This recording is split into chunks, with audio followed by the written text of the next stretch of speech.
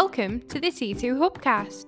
Join T2 and guests as they discuss all things personal and professional development.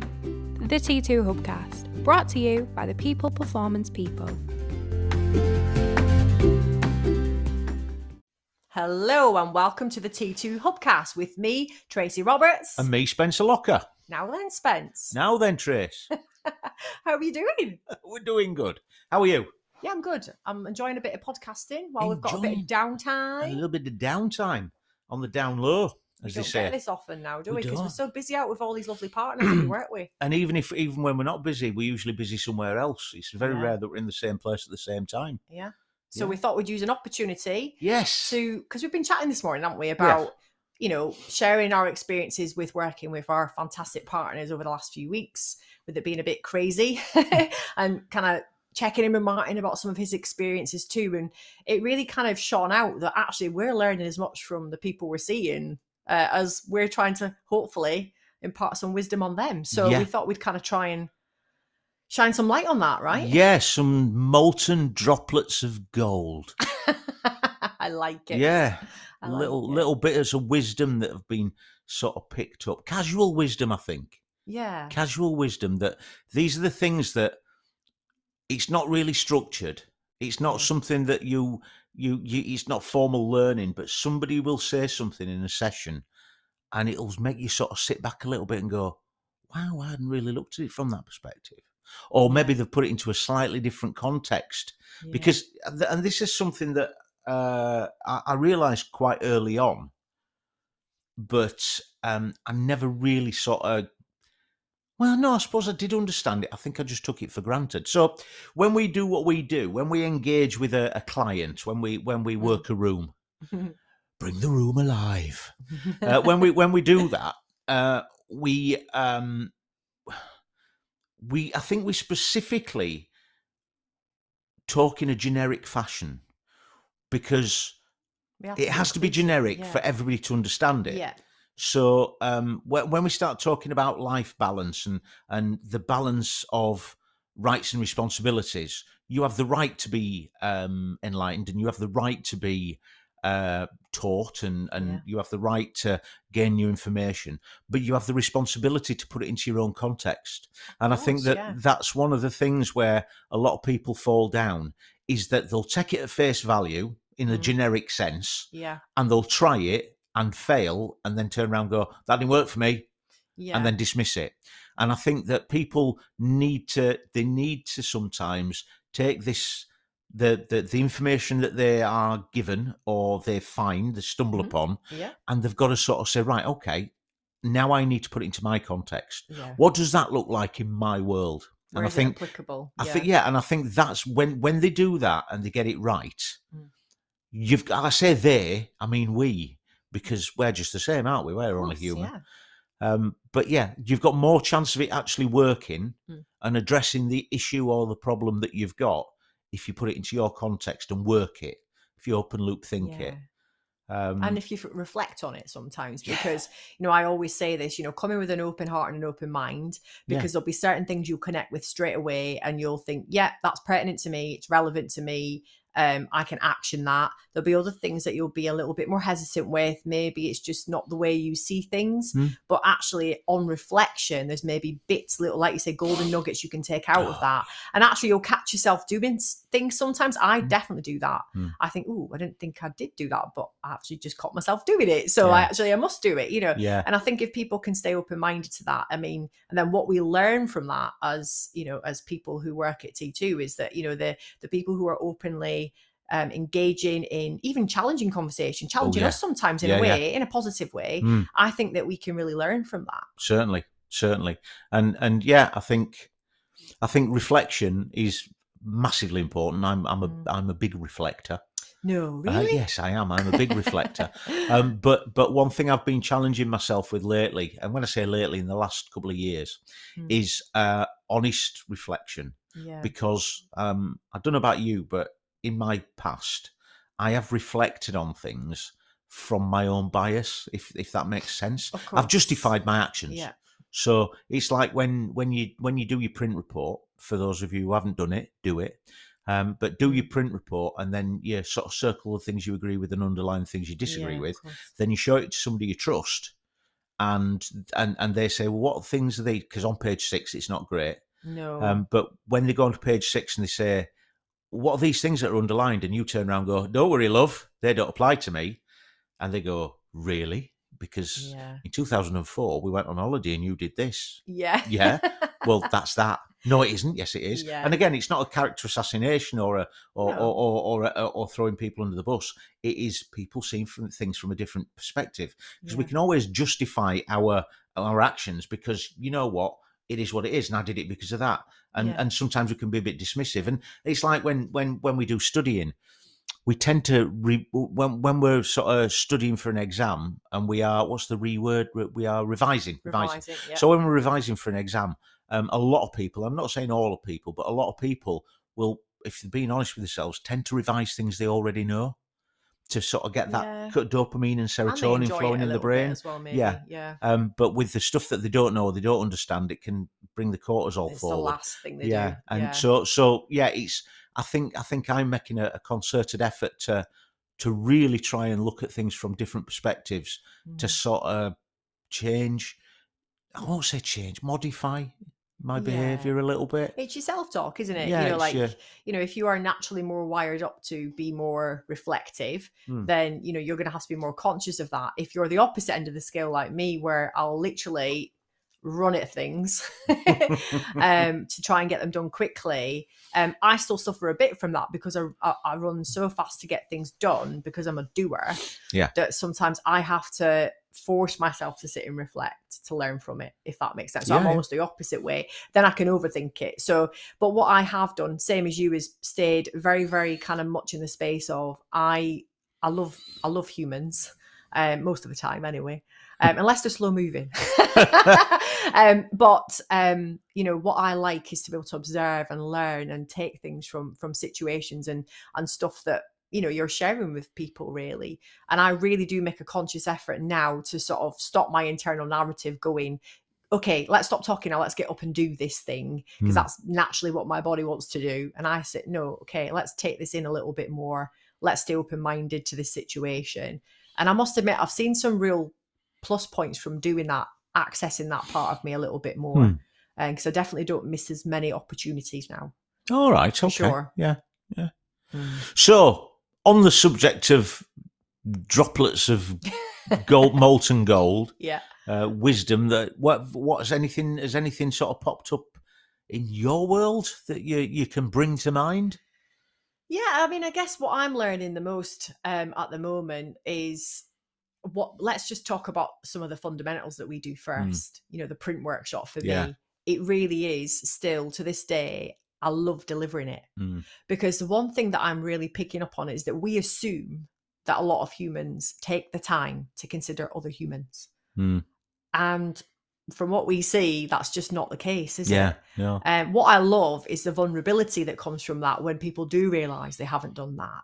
So every time I go into one of those sessions, and I'm not just saying this, I really enjoy delivering those sessions, because I think what always comes out of that is even if you have a room of 15 people, there's always 2 people, like, this is just my own kind of perception, that you really learn from, because you see that they're built in a certain way, and it might be a print that you see all the time, it might be a print you don't see all the time, and what you get from that, from just listening to their narrative and what's written about them and how they observe, how they react, perception versus reality. I think really what it tells me and what it's really made me zone in on is to, we do make certain assumptions in life, don't we? So we always talk about our above the water stuff, the stuff that's obvious to us. But what's really, really resonated with me the last few months is we talk so much about this middle section, the unconscious motivators below the waterline, just below, with your scuba gear on, having a little look. And what I've learned from that is that a lot of people don't realize the difference between the top and the bottom. So they think that all this stuff that's out on the top and it's obvious, that's, why you really make a decision on that situation. And even humans themselves don't understand the difference between their top and the middle. And what I've really reflected on in the last, 6 months or so since I've been here is people being able to hone in from having that information, looking internally at what I call their tectonic plates. Right. Okay. So what happens when the tectonic plates start to clash? Earthquakes, Yeah, you tsunamis. feel something doesn't feel right. Yeah. It's like a brewing storm. And what I like to kind of hone in on, and what I've learned from other people, is it's like this reflection piece of, do you ever feel like that as a human, that your tectonic plates are just jolting a little bit, and it's not quite forming a volcano or an earthquake or whatever it is yet? And people go, oh God, yeah, I can't quite put my finger on that. And when we dig down into the human behavior aspect of it, and the triggers and the toxicity in a workplace and all those things, it then allows them to put their finger on it and go, do you know what? I get it. I get what you mean by that now. Yeah. Because now I understand the stuff here underneath that's in me, my autobiography that's in my brain, that I, just like you said, I reflect back to all the time. I look at a situation, I go, oh, chapter 4, I've got something on that. Yeah, I didn't like that situation, so I'm going to react this way. Or, oh, I have nothing, therefore I'm going to chimp. Whatever way you look at it. I think when people start to make that connection, and I just absolutely love the conversations that come back at us and how they explain, you know, how they've become that person, you know, their experiences and stuff. So my reflection piece to start with is probably is that people becoming more aware of that top and middle behaviors. The tectonic plate situation, when someone just doesn't feel right, they then hone in on it and go, I get it. Something that is deep rooted in me is not being, you know, met. Therefore, I'm acting this way. And if you say to them, what's your brand? They go, what? And you go, what's your brand? What are you throwing out in the world? So if I flash a picture of Ferrari up there, you can say, you know, red, fast, expensive, all those things. What do you want to be known as? Because the top and the middle need to, you know, be set. And a lot of people get stuck there. Yeah. Don't they? I think if you put me on the spot like that. What's your 3 words? What's your brand? My brand? Yeah. Right. I might have to get back to you on that, to be honest with you. Right, by the end of this podcast, you have to tell me your 3 words that depict your brand. Okay. That's going to distract me from the rest of the content. All right, but we'll come on, we'll come back to that one. All right, yeah. What about you? I agree totally with what you're saying. And I think that, again, as you said, when we're doing the day one, when we're doing the unconscious motivators, I know we're there to do a job, but every time it's slightly different. Every time it's different. Yeah, and it's all dependent on the people you're talking to. And exactly as you said there, it's these things that are coming back at us, and you're looking at people, and I'm not saying you make judgments, but you can see when people are open-minded. Yeah, you can. You can see when people are skeptical, and I don't get me wrong, I like a little bit of healthy skepticism. 100%. I like somebody. I don't like people who just it's not that I don't like people, but there's some people who are just willing to drink the Kool-Aid go with the flow, and it is what it is, and there's nothing wrong with that. But when somebody turns around and says, you know what, I'm open-minded, I'm willing to give it a go, it is what it is. I'm not a fan of cynicism, which I basically think that is people turning around saying, "Oh no, whatever you say, I'm going to disagree with."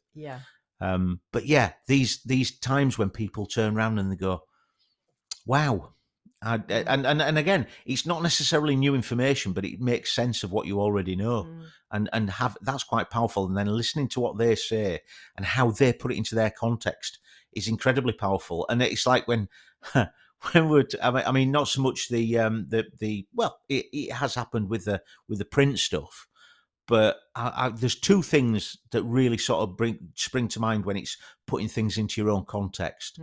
So when we do the chimp paradox stuff, and we're talking about managing the chimp, I remember a couple of years ago, this lady turned round, and we were talking about managing the chimp, boxing the chimp, and she turned round and she went, "Penguins of Madagascar," and I went, "Yeah." I'm sorry, what do you mean by that? And she says, right, okay, so there's a guy who works with me, and I've got a great relationship with him. I really enjoy working with him. He's a lovely, lovely guy. But when he gets a little bit excited, he gets quite animated, big body stuff, moving into people's personal space, loud and all this, that and the other. He gets so excited about it. And she says, and it really grips me, really pushes my buttons, and I feel really uncomfortable. But what I've done is I've realised that if I react, it's going to spoil the rest of the relationship. So what I do is I think Penguins of Madagascar. Smile and wave, boys. Smile and wave. You mentioned it earlier on. And I love that because I thought to myself, it is boxing the chimp. It's even possibly even a bit of distracting the chimp. Respect. But yeah, because but she understands the depth of that relationship. Yeah. It's not in that situation at that time. Yeah, it's the depth of and also I should imagine thinking about others as well, because she might feel like that, but other people might live off that energy from that human, right? They might go, I love the fact when he comes in and he's animated, he's passionate.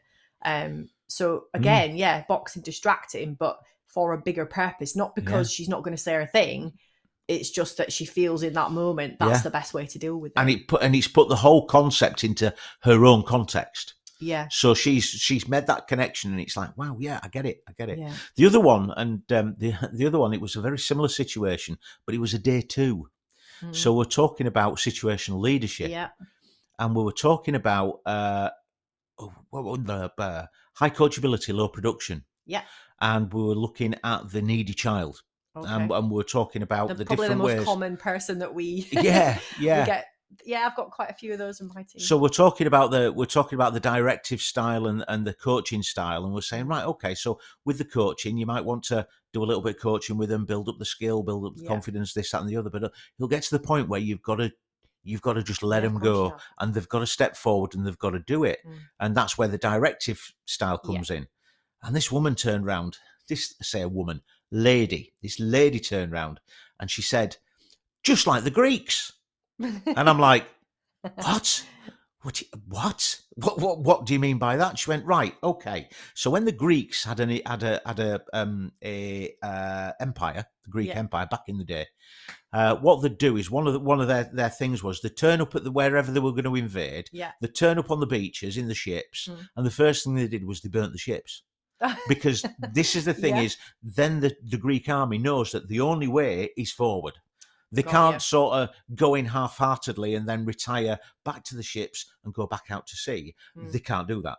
So they burn the ships. That way is the only way forward. And I'm like, I get what you're saying, but wouldn't it be a little bit sort of less aggressive if you said removing stabilizers or something like that? That's a little bit more soft, but I get it. And she said, that works for me when I take that, put it into my context.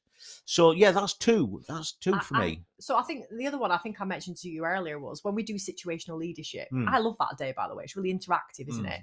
And we do like loads of bits in there, and a lot of the people who get the most from that day are people who are just coming into leadership positions. Or they're junior leaders. I mean, we do adapt it more if we're going to work with a slightly higher level anyway. But what we tend to do is try and give them loads of tools, right? Plug and play stuff. So, we give them the kind of archetypes of people they might be working with. And we get them to think about their leadership style and how they can lean into all 6 types of leadership. So there's loads of stuff comes out. But one of the bits of feedback that we do get coming back is that the sort of stresses and strains that is there within their roles is their baggage. Okay. So, and we were talking about this morning, aren't we? Because we're both a fan of a Bergen. For those of you who don't know, that's a massive rucksack. Okay. Both being ex-forces people, like we generally look like we're going to wear it with Bear Grylls for the day when we come into the office. And I was using this analogy because I've just spoke to so many people, and even when I've been doing leadership modules, of that kind of expected trajectory of people.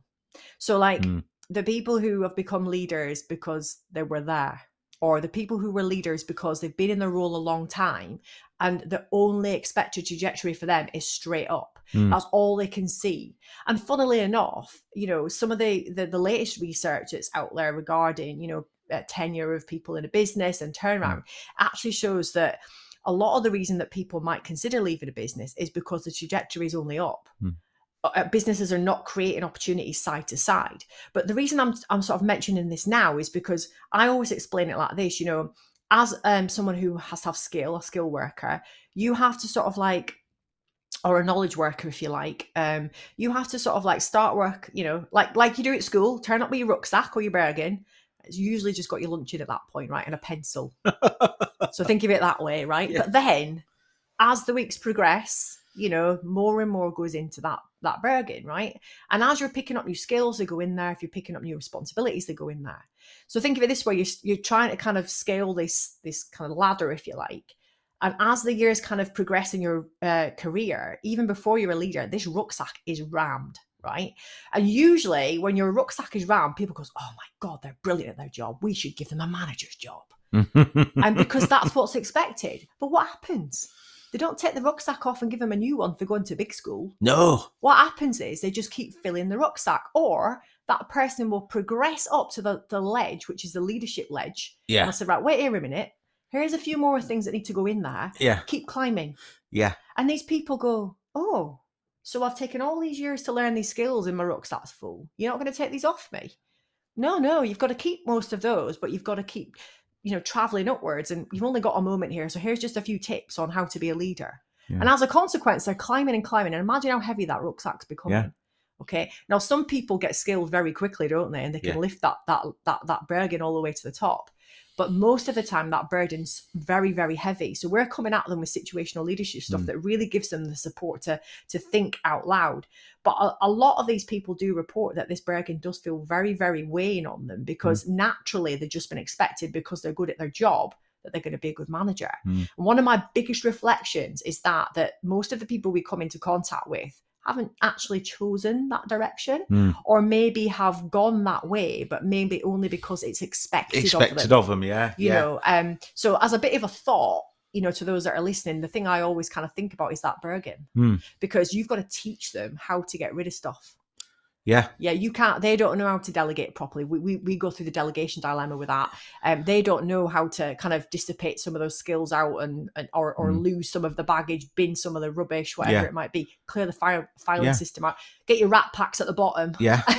And if you don't do that, then your leadership skills are going to be the pots and pans that are tied to the outside. Yeah. Or at the top, falling out over the top. And the other side of it is that it's hard. So even think of you as a human carrying that rucksack. You don't want to part with this stuff. No. And that's your skills, because you're looking at other people in your team as a new leader going, yeah, but I could do that in 10 minutes. Yeah. So then you jump in and you rescue, and you don't go into the challenge circle, which we use in our delegation dilemma, and trying to get people to really think of it that way.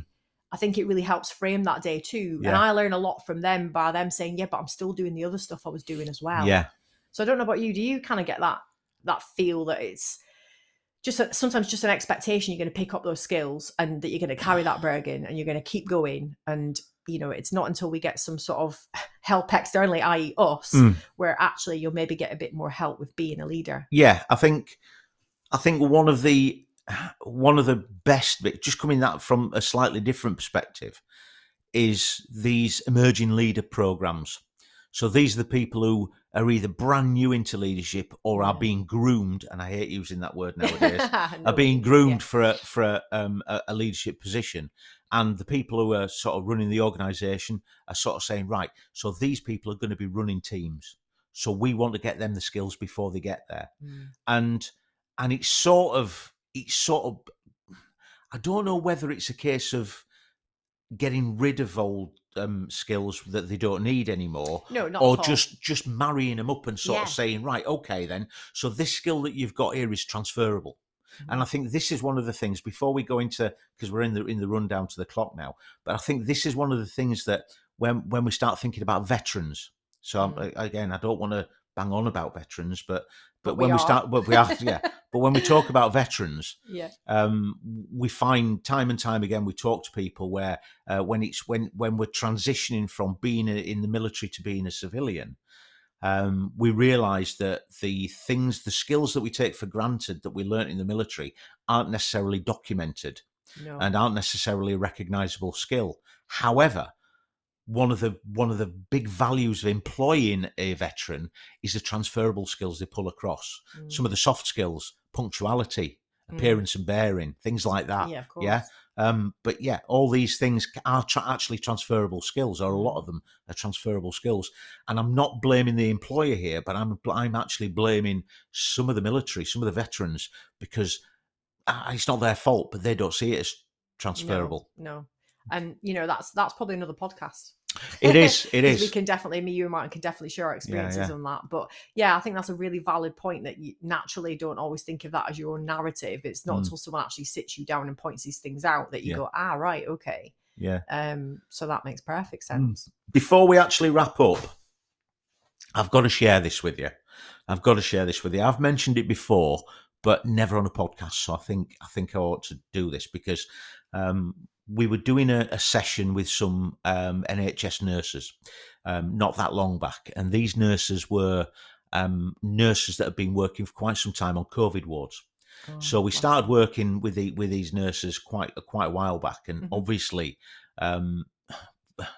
from a technical perspective, and I mean this is a medical professional, Yeah. it's been a bit of a shit show this last 2 years, hasn't Oh, it? yeah, of course Yeah. it has, yeah. So they've been brilliant. They've done what they've done, and it's been great. But I was in this situation where I was working with this cohort of COVID nurses, and we were talking about Mihai Csikszentmihalyi's flow state theory. Yeah. So if you're not aware of this, it's open source information. If you want to Google it, it's just Google flow state theory. Don't try and Google Mihai Csikszentmihalyi unless you know how to spell it. Yeah. But anyway, the point I'm trying to make is this. We were talking about the flow state theory, and in the flow state theory, we've got a horizontal axis of skill, so Yeah. low to high skill level, and we've got a vertical axis of challenge, so it's low to high challenge. So one of the things that basically, without actually going through the entire sort of thing, is if you are in a high skill state and you've got a high skill set and you've got a high challenge, you're in flow state, or you might go into a arousal, or you Yeah. might go into control. Yeah. So it's in that top right hand performance, top right hand quadrant. So we're going all through this, and the thing is, if you've got a low skill set but a high challenge, you're in anxiety.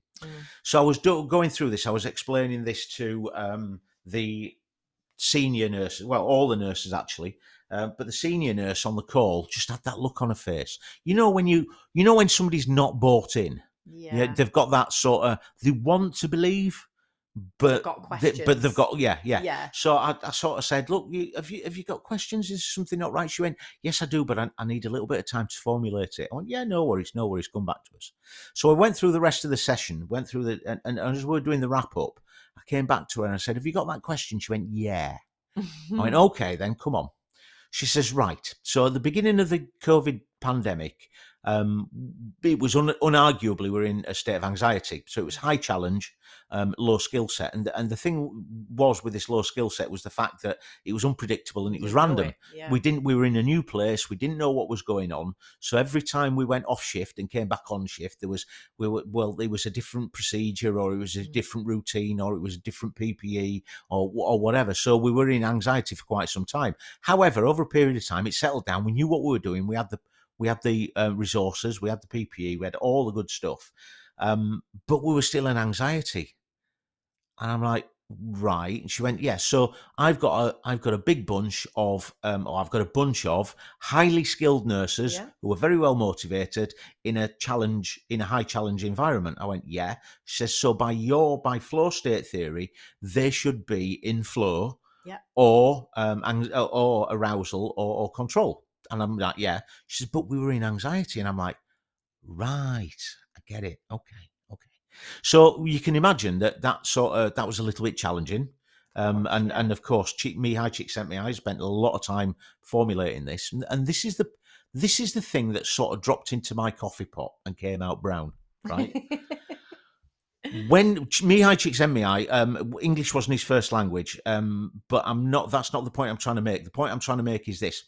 When we start talking about skill, I think we mustn't make the mistake of taking it literally. I think the better word for that, and obviously we can't change flow state. No, it is what it is. Yeah. But I personally think that the better word for the skill place would have been capacity. So if we start thinking about challenge situations, we might have all the skills, but in this case, they didn't have enough of them, as in nurses. So we had highly skilled nurses. We didn't have the capacity to deal with the challenge because we didn't have enough nurses. So that really made me look at flow state theory. Take skill out of the way, put some capacity in there, and it just gave it a different dimension for me. It's certainly situational and very pertinent given what we've just been through. So it's good to see things from their perspective, isn't it? Certainly, because not everything is just as straightforward as a state theory, is it? It's very, very different depending on where you work, and I guess all the circumstances surrounding what's going on. Yeah, and I think again, just rounding it up now, Tracy. I think as like everything else we've talked about in the last sort of half an hour, it's having the power to put things into your own context, not blindly accepting, but sort of going, right, okay, then, so what does that look like in my world? And I think that's extremely powerful. Yeah, putting another set of glasses on really does give you a different vision, doesn't it? And I think that we can all learn something from that for sure. Yeah. Tracy Roberts, coming to the end of it. Thank you ever so much. We've had a good old natter there, haven't we? Excellent. So thank you, Tracy, and we'll be back with another T2 Hubcast very shortly. Bye-bye now.